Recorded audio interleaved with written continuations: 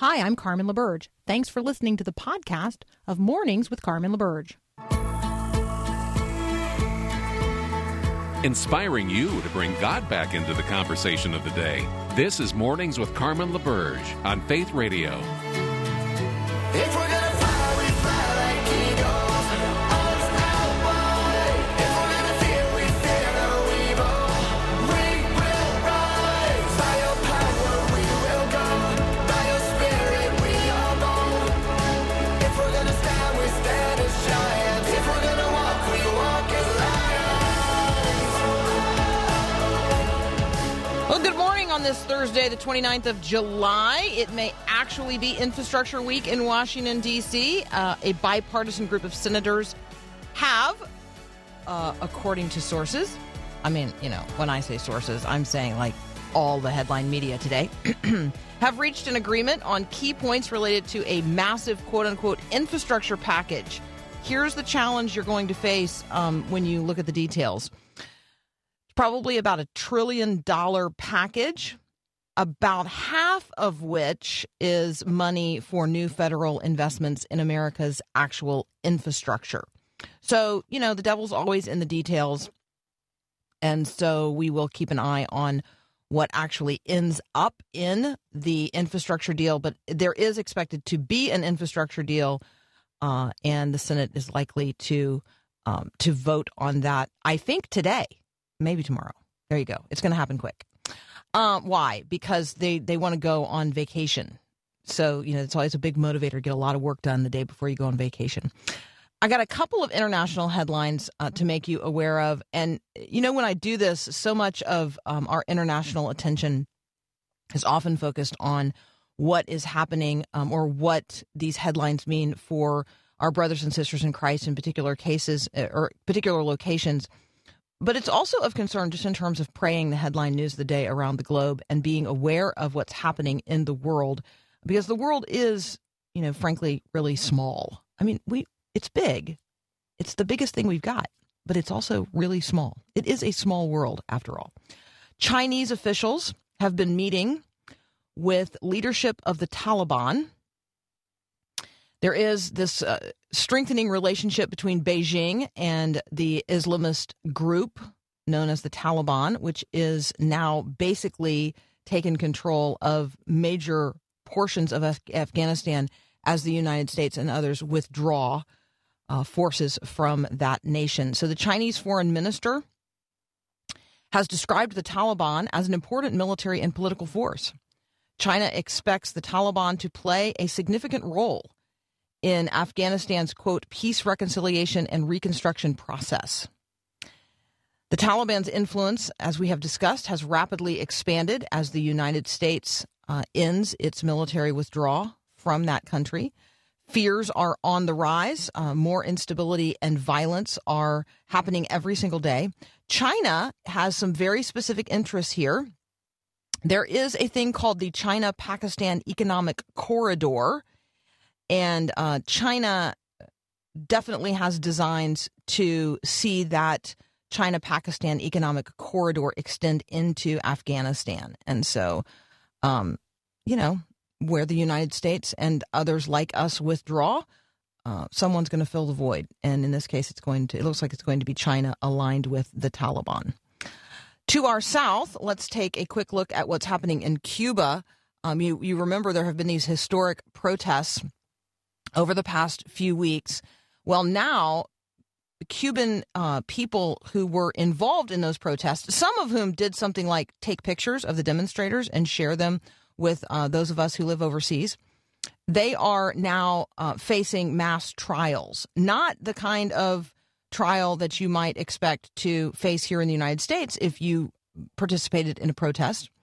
Where there would be some due process and where there would be a court of law that would actually hear your case. Instead, some 700 Cuban individuals who were detained during the riots are now experiencing what are called mass trials, which means, obviously you're not getting individual due process of any kind. and they are getting very heavy prison sentences, which means something different in Cuba than it means here in the United States. So concern for individuals there as well. Ben Johnson is waiting in the wings. He's a media reporter for the Daily Wire. He's also the rights writer, and we're going to take up a number of rights headlines next.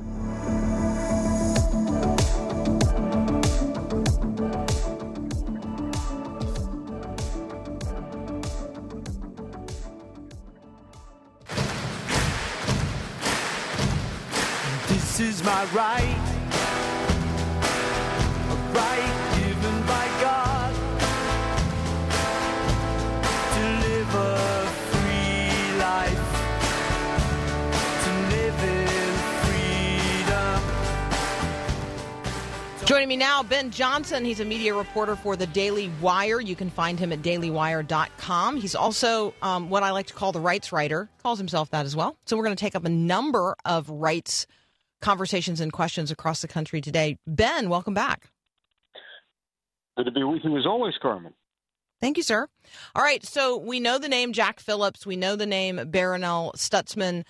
Maybe there are people listening who have not yet heard the name Lori Smith, but Lori Smith is now going to be, I think, the face and the name of the religious freedom conversation across the country. Why so? She's going to be one of many. You mentioned those other two, and she's very much in the same boat. She's a web designer, Christian web designer in the state of Colorado, and she's been ordered by the court to design a website for same-sex marriages. There was a three-judge panel in the 10th Circuit Court where she was appealing this law, and two of the three judges agreed that she had to, under state law, design a website for same-sex marriages. Now, this is, of course, under the Anti-Discrimination Act. That's the same act that Colorado used to prosecute Jack Phillips of Masterpiece Cake Shop all the way to the Supreme Court. You know, of course, originally he refused to make a wedding cake for a same-sex wedding. And then after Phillips was cleared on that, the state actually dragged him back into court because he refused to make a cake celebrating a transgender person's gender transition. So that's, this is revenge. It's animus. But it inverts America's constitutional order. The Constitution's first freedom is freedom of religion. That's enshrined in the First Amendment.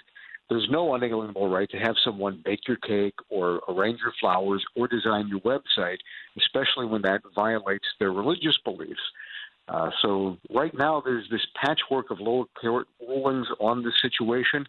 The Supreme Court, of course, recently just sidestepped this issue a little earlier this month, because they did not hear Barronelle Stutzman's case. She was the Christian florist in Washington state who's been prosecuted for refusing to participate in a same-sex ceremony herself.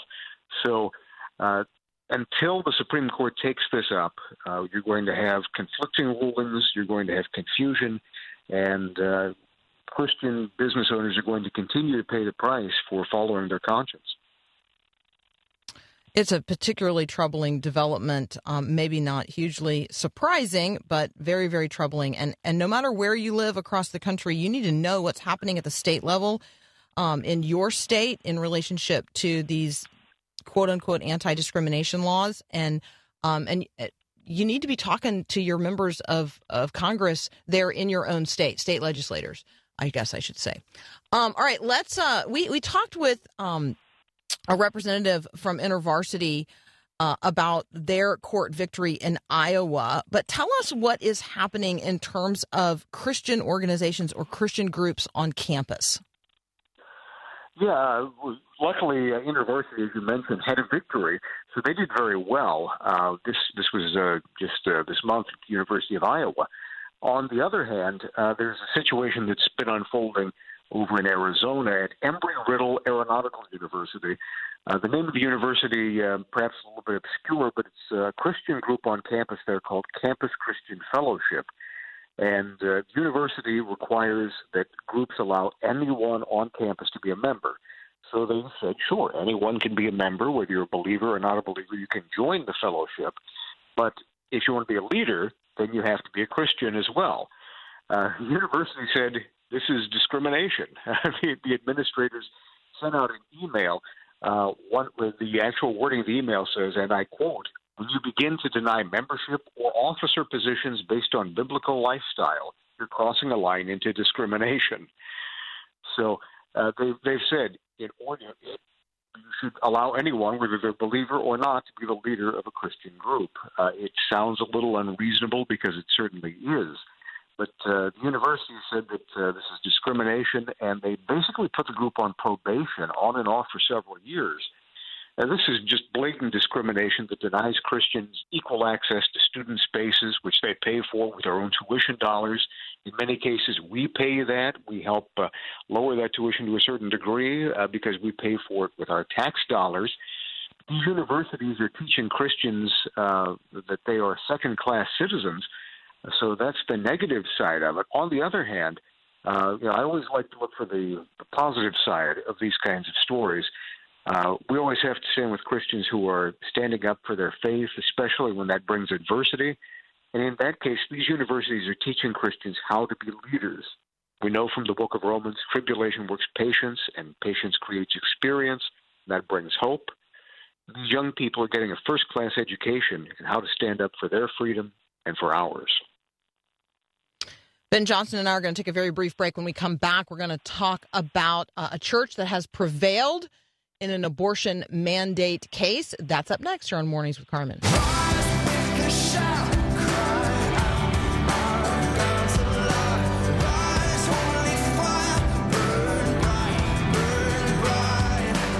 All right, continuing our conversation with Ben Johnson, the rights writer. Ben, before we jump to this next conversation about churches prevailing in abortion mandates or against abortion mandates in their states, let me address a question raised by a member of the listening community this morning.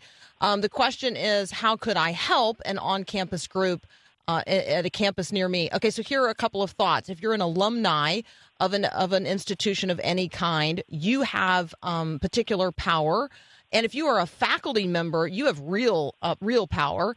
And so sometimes these campus groups just need an alumni or a faculty sponsor to help them gain registration on their campus. You can also go and just be alongside them, let's say on days when they are at a campus-wide event where, there's lots of like a ministry fair at your church or a mission fair at your church.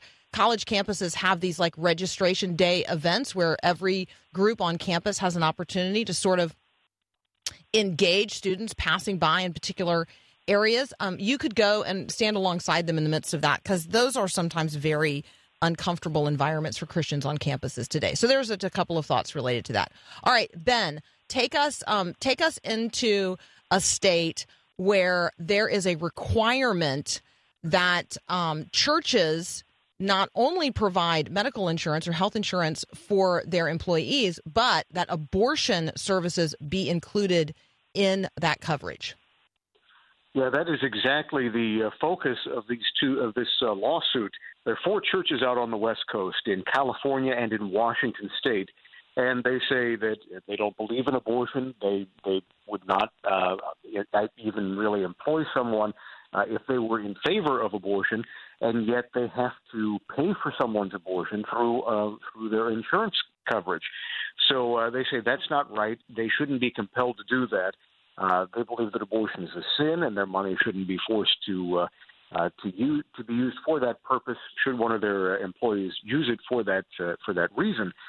So the case had originally been thrown out, but the Ninth Circuit Court of Appeals has ruled that the lawsuit can go forward. So it was something that had been ruled that they didn't have the ability to appeal this. Now they have the ability to go forward and have their day in court. So it's not a final victory. It's something of a preliminary victory, but at least they get to contest this, and they could very well come out in their favor. They have had positive precursors to this in other courts around the country. So that's very positive. I think one of the things this shows us is what really sort of was interesting to me is where this is taking place.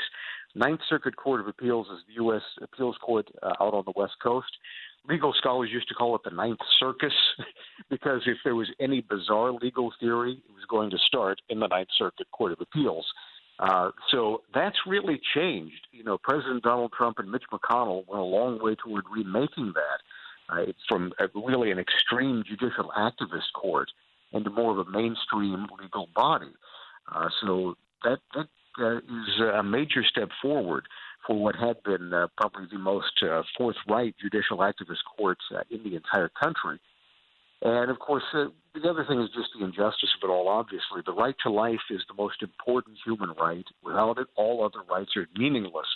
And nobody should be able to take another human life without due process of the law. I believe it's unconstitutional for that reason under the 5th and the 14th Amendments. But at a minimum, no one should have to fund abortions against their will. There's nothing pro-choice about forced abortion funding. I'm glad that these churches are standing up for the inalienable right to life because all life is created in God's image. Amen. I mean, I think that's the right reminder for each of us and all of us as we engage in this particular conversation of the day. So we're actually going to have an extended conversation next week related to this next story, but I want to give you an opportunity to bring it into our consideration as well. We've had churches across Canada being burned, and your piece at dailywire.com, Where's the Media? Why don't you tell folks what's happening for people who have no idea that this is going on because the mainstream media isn't covering it? This is not the angle of the story they are choosing to cover. Yeah, and I greatly appreciate that. What's going on in Canada is tragic. And your guest also just sort of set the stage so they can get a lot more of the flavor and context from your guest here coming up. But what's happening there? There was a terrible tragedy where Indigenous children were sent to residential schools that were run primarily by the Catholic or the Anglican Church, and they were supposed to learn English and job skills and things of that sort. That was the intention. In many cases, though, and this is from the 1880s, really they were mostly shut down in the 70s. Technically, one was still in operation until 1996. But a lot of the children there were abused when there were disease outbreaks. Many of them died. About 4,000 died. And recently they've discovered the bodies of a lot of the children who were buried at these sites. The government knew about it. This isn't news. But when the media reported it, they reported, in some cases inaccurately, but they actually exaggerated what is already a terrible tragedy. And there's been a great backlash against all Christians in Canada as a result. So at least 45 churches have been vandalized. 10 have been the victims of arson since June 21st. Some of the churches were burned completely to the ground. And in many cases, these are churches that obviously had nothing to do with residential schools. There was a church of Vietnamese refugees who were fleeing communism, and they came to Canada, and the pastor there says he doesn't know if it's safe to be in Canada compared to Vietnam, because the Vietnamese communists never burned down their church. They would persecute them, but they wouldn't burn down the church, which is, of course, no recommendation for what's going on, fanning the flames of hatred in our area. So, and then in another case, there's a Coptic church, which is the Egyptian Christians, who, of course, have been persecuted in many cases by the Muslim Brotherhood and other forces in the Middle East. So these are people who have suffered for their faith. They came to the West looking for freedom, and they're having the exact same kind of hatred and persecution here in the West, in part because the media have fanned up this animus against all Christians on the basis of something that happened long ago that these people had nothing to do with. What happened was tragic. It shouldn't have happened, and it shouldn't be forgotten. It should be remembered. But then again, the people who are guilty of the sin should bear the consequence of the sin. That's what the book of Ezekiel says, that the sins of the fathers will not be requited of the sons, and the sins of the sons will not be requited upon the fathers. But the soul that sins, that's the soul that will be punished.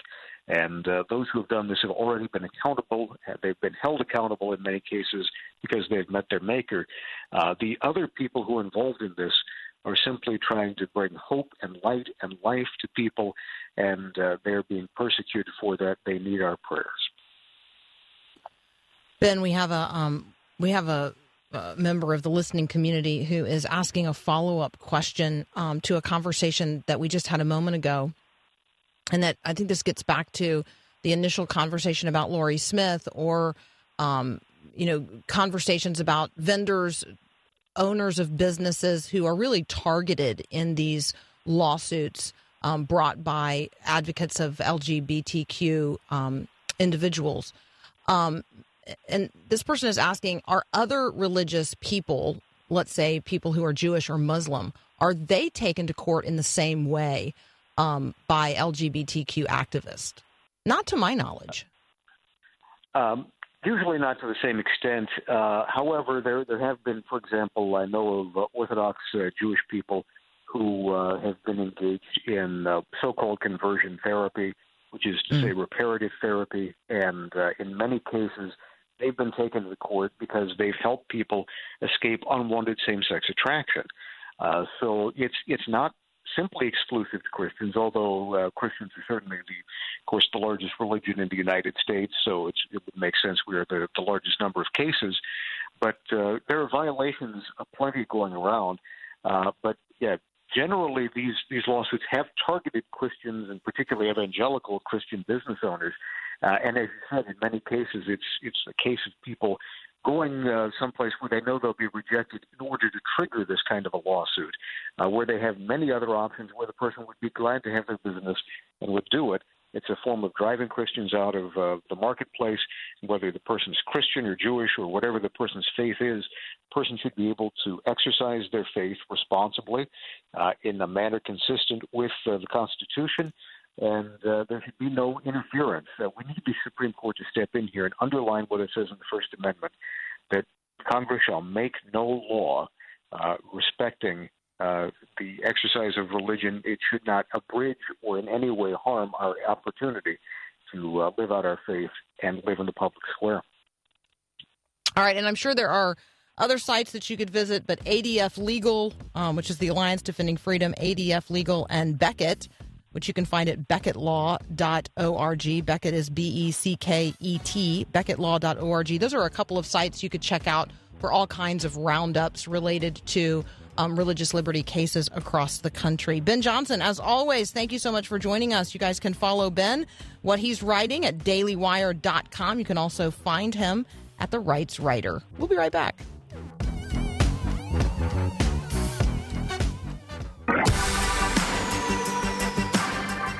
Good morning, David in Ellington, Connecticut. Thank you for your text this morning. Always good to hear from our friends in the Hartford listening area. Good morning, good morning, good morning.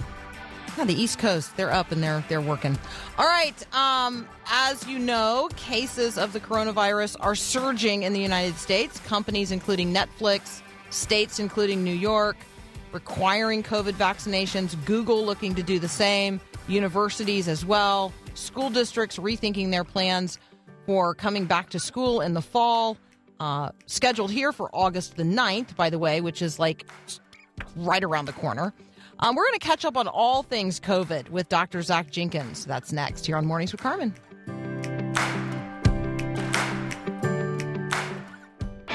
Ever slapped a punishment on your kid because you were mad?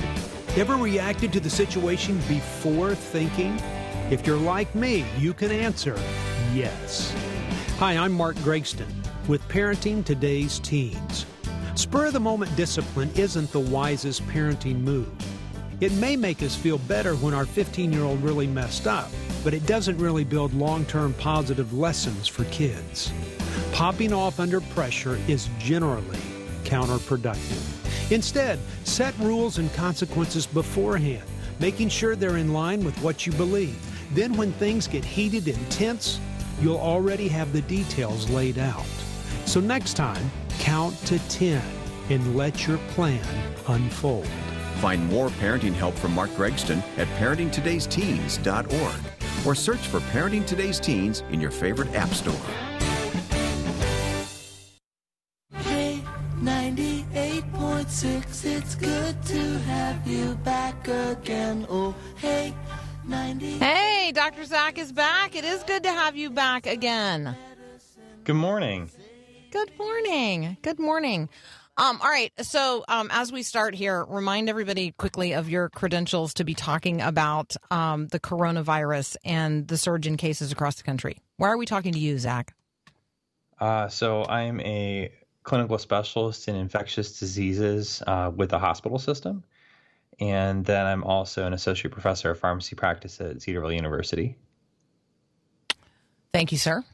All right, the Delta variant. We hear this language a lot. It is now, as I understand, the dominant variant around the world, and certainly tearing through the unvaccinated population in the United States. So what is happening, and what is so unique about the Delta variant that it does have at least all of the media exercised, if not everybody else? So we've had a few different mutants that have been circulating for a while now, and the name changes have all kind of occurred too, which I think is really adding it to a little bit of confusion. At first, we were referring to them by location. Then we started shifting to things like alpha, beta, gamma, and now delta. The big difference with delta compared to the other variants in question is that it has two different mutations on its spike protein. All the other variants had a single mutation. So the challenge that presents us is we now have a moving target when it comes to trying to maintain the efficacy of our vaccines or even natural immunity. The more mutations that occur, the less likely antibodies can recognize any virus. That's the problem we suffer when we talk about the flu every year, for example. The other concerning thing about the Delta variant is that it does cause more blood clots. It is more transmissible. And there does seem to be some association with higher levels of mortality. Okay, so the highly contagious or more transmissible part, and the fact that even those who are vaccinated, some people are seeing what are called these breakthrough cases. I would love for you to define that for us and maybe explain to people why that's happening. So breakthrough cases is actually a really important thing to define for a few reasons. So I believe the way that the federal government is approaching defining that right now is a case that occurs really in anyone, regardless of how serious it is, if they have been fully vaccinated. The trouble there is you could be very mild, and we know that people that have been vaccinated actually have a reduced reaction to a lot of the viruses. But the other way people are also defining breakthrough cases, and this is where you get into a bit of a semantic discussion, is people are saying, okay, well, is it really a breakthrough if it's, just mild, or is it more of a breakthrough if it causes hospitalization or death? So that's the ongoing discussion that's happening right now. We are seeing a bit of an uptick in cases that are breaking through by the federal government's approach to defining this. We haven't really seen that translate directly into hospitalizations and deaths in vaccinated individuals. Okay, so now let's talk about vaccinated individuals. So someone who has received, both doses of Pfizer or Moderna, or the one dose J&J. Hopefully, I have those right. Those individuals have been led to believe they don't need to wear masks. They can really operate freely, and they will be, quote unquote, immune is not the right response, maybe not the right way to say that, but my immune system would be triggered to respond should I be exposed to the coronavirus because I am vaccinated. So first of all, do I understand those things correctly? And why would I still be susceptible to the Delta variant, or potentially susceptible to the Delta variant, even if I am fully vaccinated? So you're definitely right on track there. Basically, the vaccines their greatest effect is reducing the severity of illness and likelihood of death. And the data has been very, very strong on all those vaccines for a long time, even in the setting of these variants. What we're seeing, though, is as far as transmission goes and just mild infections go, these vaccines are starting to lose effect when it comes to the Delta variant. Now, they still work to some degree, but again, their overall effectiveness at preventing transmission is decreasing. So they're good at severe infection, losing some efficacy when it comes to transmission. We're seeing the exact same thing with natural immunity with Delta. There's a study that was published in Nature where they actually looked at all the variants and they looked at the vaccines and really saw that decrease across the board. So we're kind of fighting a moving target, and Delta is probably not the last mutant that we're going to see, especially as the virus gets to transmit more between people, has the ability to spin out more mutants. every time. Okay, I'm just going to confess, like I'm like a sixth grader every time you say the word mutant. But I'll leave that stand. I mean, I just am. Yeah.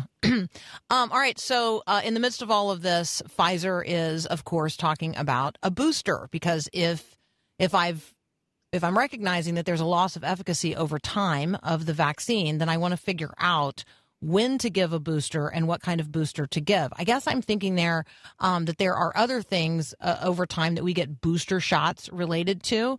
Maybe you could just remind people about that so that when we start talking about booster shots related to this, it doesn't seem quite so odd. Right. So typically when we're exposed to something that is going to give us an infection and we develop an immunity, that immunity can last varying lengths of time. So sometimes it will be more short-lived versus long-lived. A lot of it has to do with how fast the virus in question can modify itself. The other thing also has to do with the fact that sometimes your body has a harder time remembering how to make antibodies and generate an overall immune response. Just depends on what we're talking about. When it comes to the Delta variant and coronavirus in general, we have seen that there's a good presence of memory cells in your bone that will actually help to make antibodies against these things for quite a while. But the thought behind a booster shot is that you can basically increase your levels. So the drop off of when these things become less effective is going to be further out. We're now reaching a point where people have had vaccines in some cases really since last December, especially those who are being studied. So for those people, they're starting to see some of that immunity wane. The thought behind the boosters are going to push that back up to help a little bit. And that's different than from the people that are also possibly going to look at getting an updated vaccine against these emerging variants. All right. I guess, one of the things I was thinking about there was that, like, I get a tetanus shot every 10 years. Do I do that because my body loses its sense of what that is and how to figure it out? I mean, like, right, I guess I was trying to find a parallel for people who are responding to this conversation about boosters in a really negative way. I was trying to think of, hey, don't I get a tetanus booster every 10 years, or is that not what that's called? No, that is definitely called a booster for sure. The virus in the case of tetanus doesn't change a lot, but what does happen is your body's memory of how to deal with it does decline over time. All right, and I live in a place with lots of rusty things. Okay, so Dr. Zach Jenkins and I are going to be back in just a moment. We're going to talk a little bit about the emerging conversation related to mask mandates, at least remasking conversations. We're also going to talk about going back to school. That's up next here on Mornings with Carmen.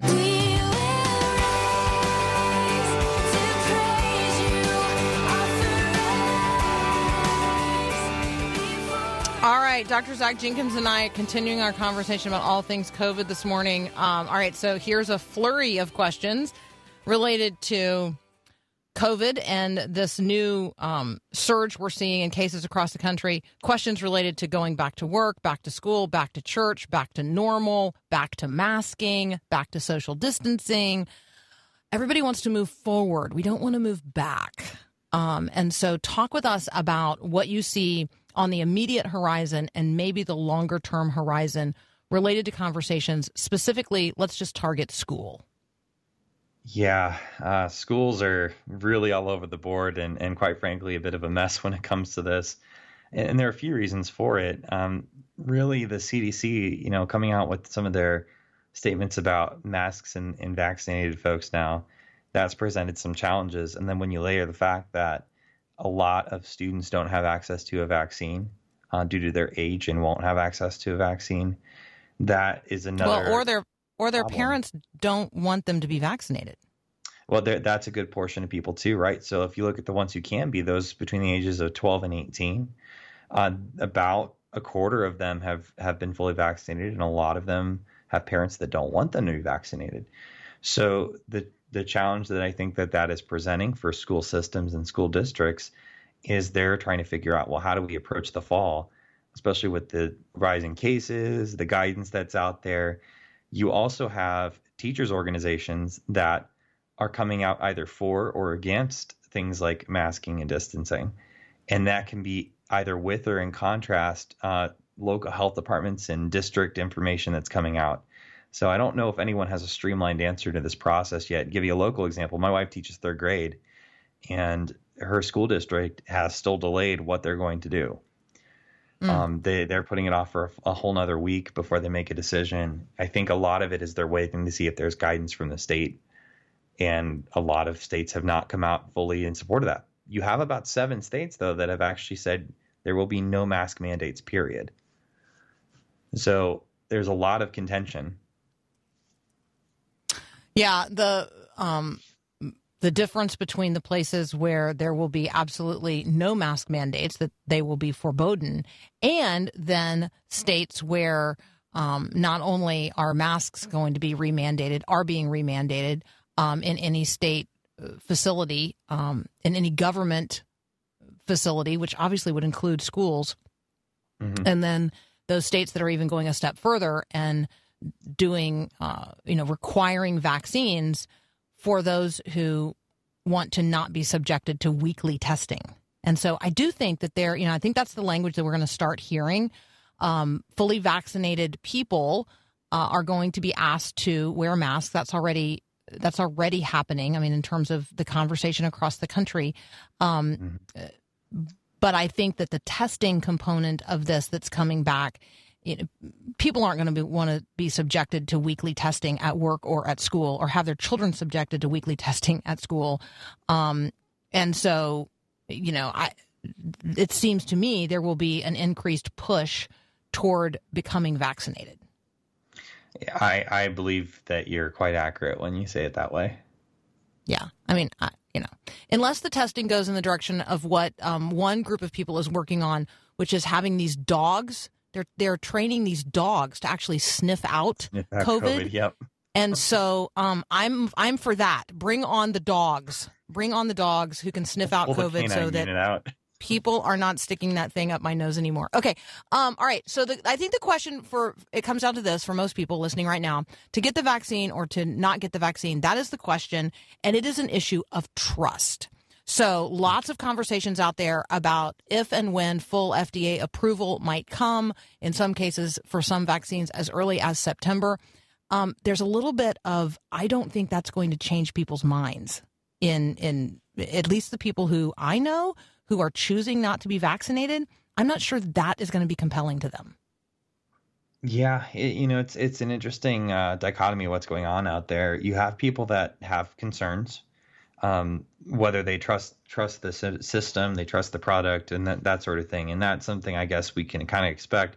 But you also have people, for example, in Idaho, I've heard of people that I had a colleague out there who said that there are people that won't pursue a vaccine because they don't want to support the efforts of a certain political figure right now, even though they have said publicly that they believe that this works.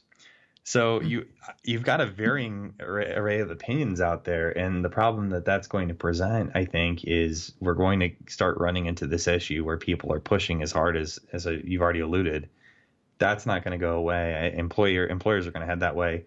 In healthcare, we have long required vaccinations in a lot of locations, but we probably are going to be pushing forward in the next couple of months to requiring vaccines in healthcare facilities for healthcare workers. That'll especially be true once that one of the vaccines becomes FDA approved. All right. There's so many storylines along this front. Zach, thank you as always for helping us sort through them and understand better each and every thread. It's a delight to reconnect with you.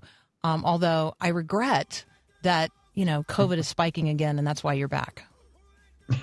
Right. I appreciate it. Hopefully this will be more short-lived. Amen. Amen. That's Dr. Zach Jenkins. You can find him at Cedarville University. And along with Zach, let us be lifting up all of our frontline healthcare workers, as they are the ones who are certainly facing the challenge of helping Americans who are now suffering anew with this Delta variant of the coronavirus. You're listening to Mornings with Carmen. We'll be right back. Who let the dogs out? This is a kingdom. Heaven coming down to the corners of the earth. This is a kingdom. All right, let me lift up a couple of prayer concerns here at the bottom of the first hour today. First of all, our friend Matthew Hawkins, who has been joining us on Friday mornings for a long period of time to talk about religious liberty concerns across the country and around the world. He is having open heart surgery like right now, or maybe like 35 minutes from now. Not exactly sure, but sometime between 7 and 7:30 Central this morning. He literally goes under the knife. And so let's be praying for Matt and his wife, his daughter, their family, the surgeons, God's sovereignty and goodness. God is the great physician to care for our friend. Let's also be praying today for the Tennis family. The Tennis family own something called the Country Mills Farm in Michigan. And somebody some time ago got on the Country Mills Farm Facebook page and asked the Tennis family, about what are your beliefs about marriage? Now, let me just say that's a total setup these days. If somebody on social media who you don't know is asking you to publicly disclose your views about identity, sexuality, or marriage, let me just go ahead and tell you that's not a real question. That is a setup. The Tennis family took the bait. They gave an honest answer. They gave what for them is the Catholic answer. They shared what the Bible says about marriage. They talked about a sacred union between a man and a woman. It never occurred to them that the whole thing might be a setup. The city of East Lansing, some 22 miles away from them, was made aware of the way that the Tennis family responded on their own Facebook page, Country Mill Farms Facebook page. And the city of East Lansing decided they were going to ban Country Mills Farm from the farmers market, which has real consequences for this family. And so that case is now being heard in federal court. So let's be literally today, like right now, let's be praying for the Tennis family and those representing them. Let's be praying for Matthew Hawkins right now in open heart surgery. Let's be praying for others who we know and who are a part of this listening community, this Mornings with Carmen community. Let's be praying for each other today. Just lift each other up today. God knows our needs, and each and every one is precious to him. We have another hour of Mornings with Carmen up next. Thanks for listening to this podcast of Mornings with Carmen LaBerge from Faith Radio. If you haven't, you can subscribe to automatically receive the podcast through iTunes or the Google Play Music app. That way, you never miss an episode. It's also available anytime at myfaithradio.com.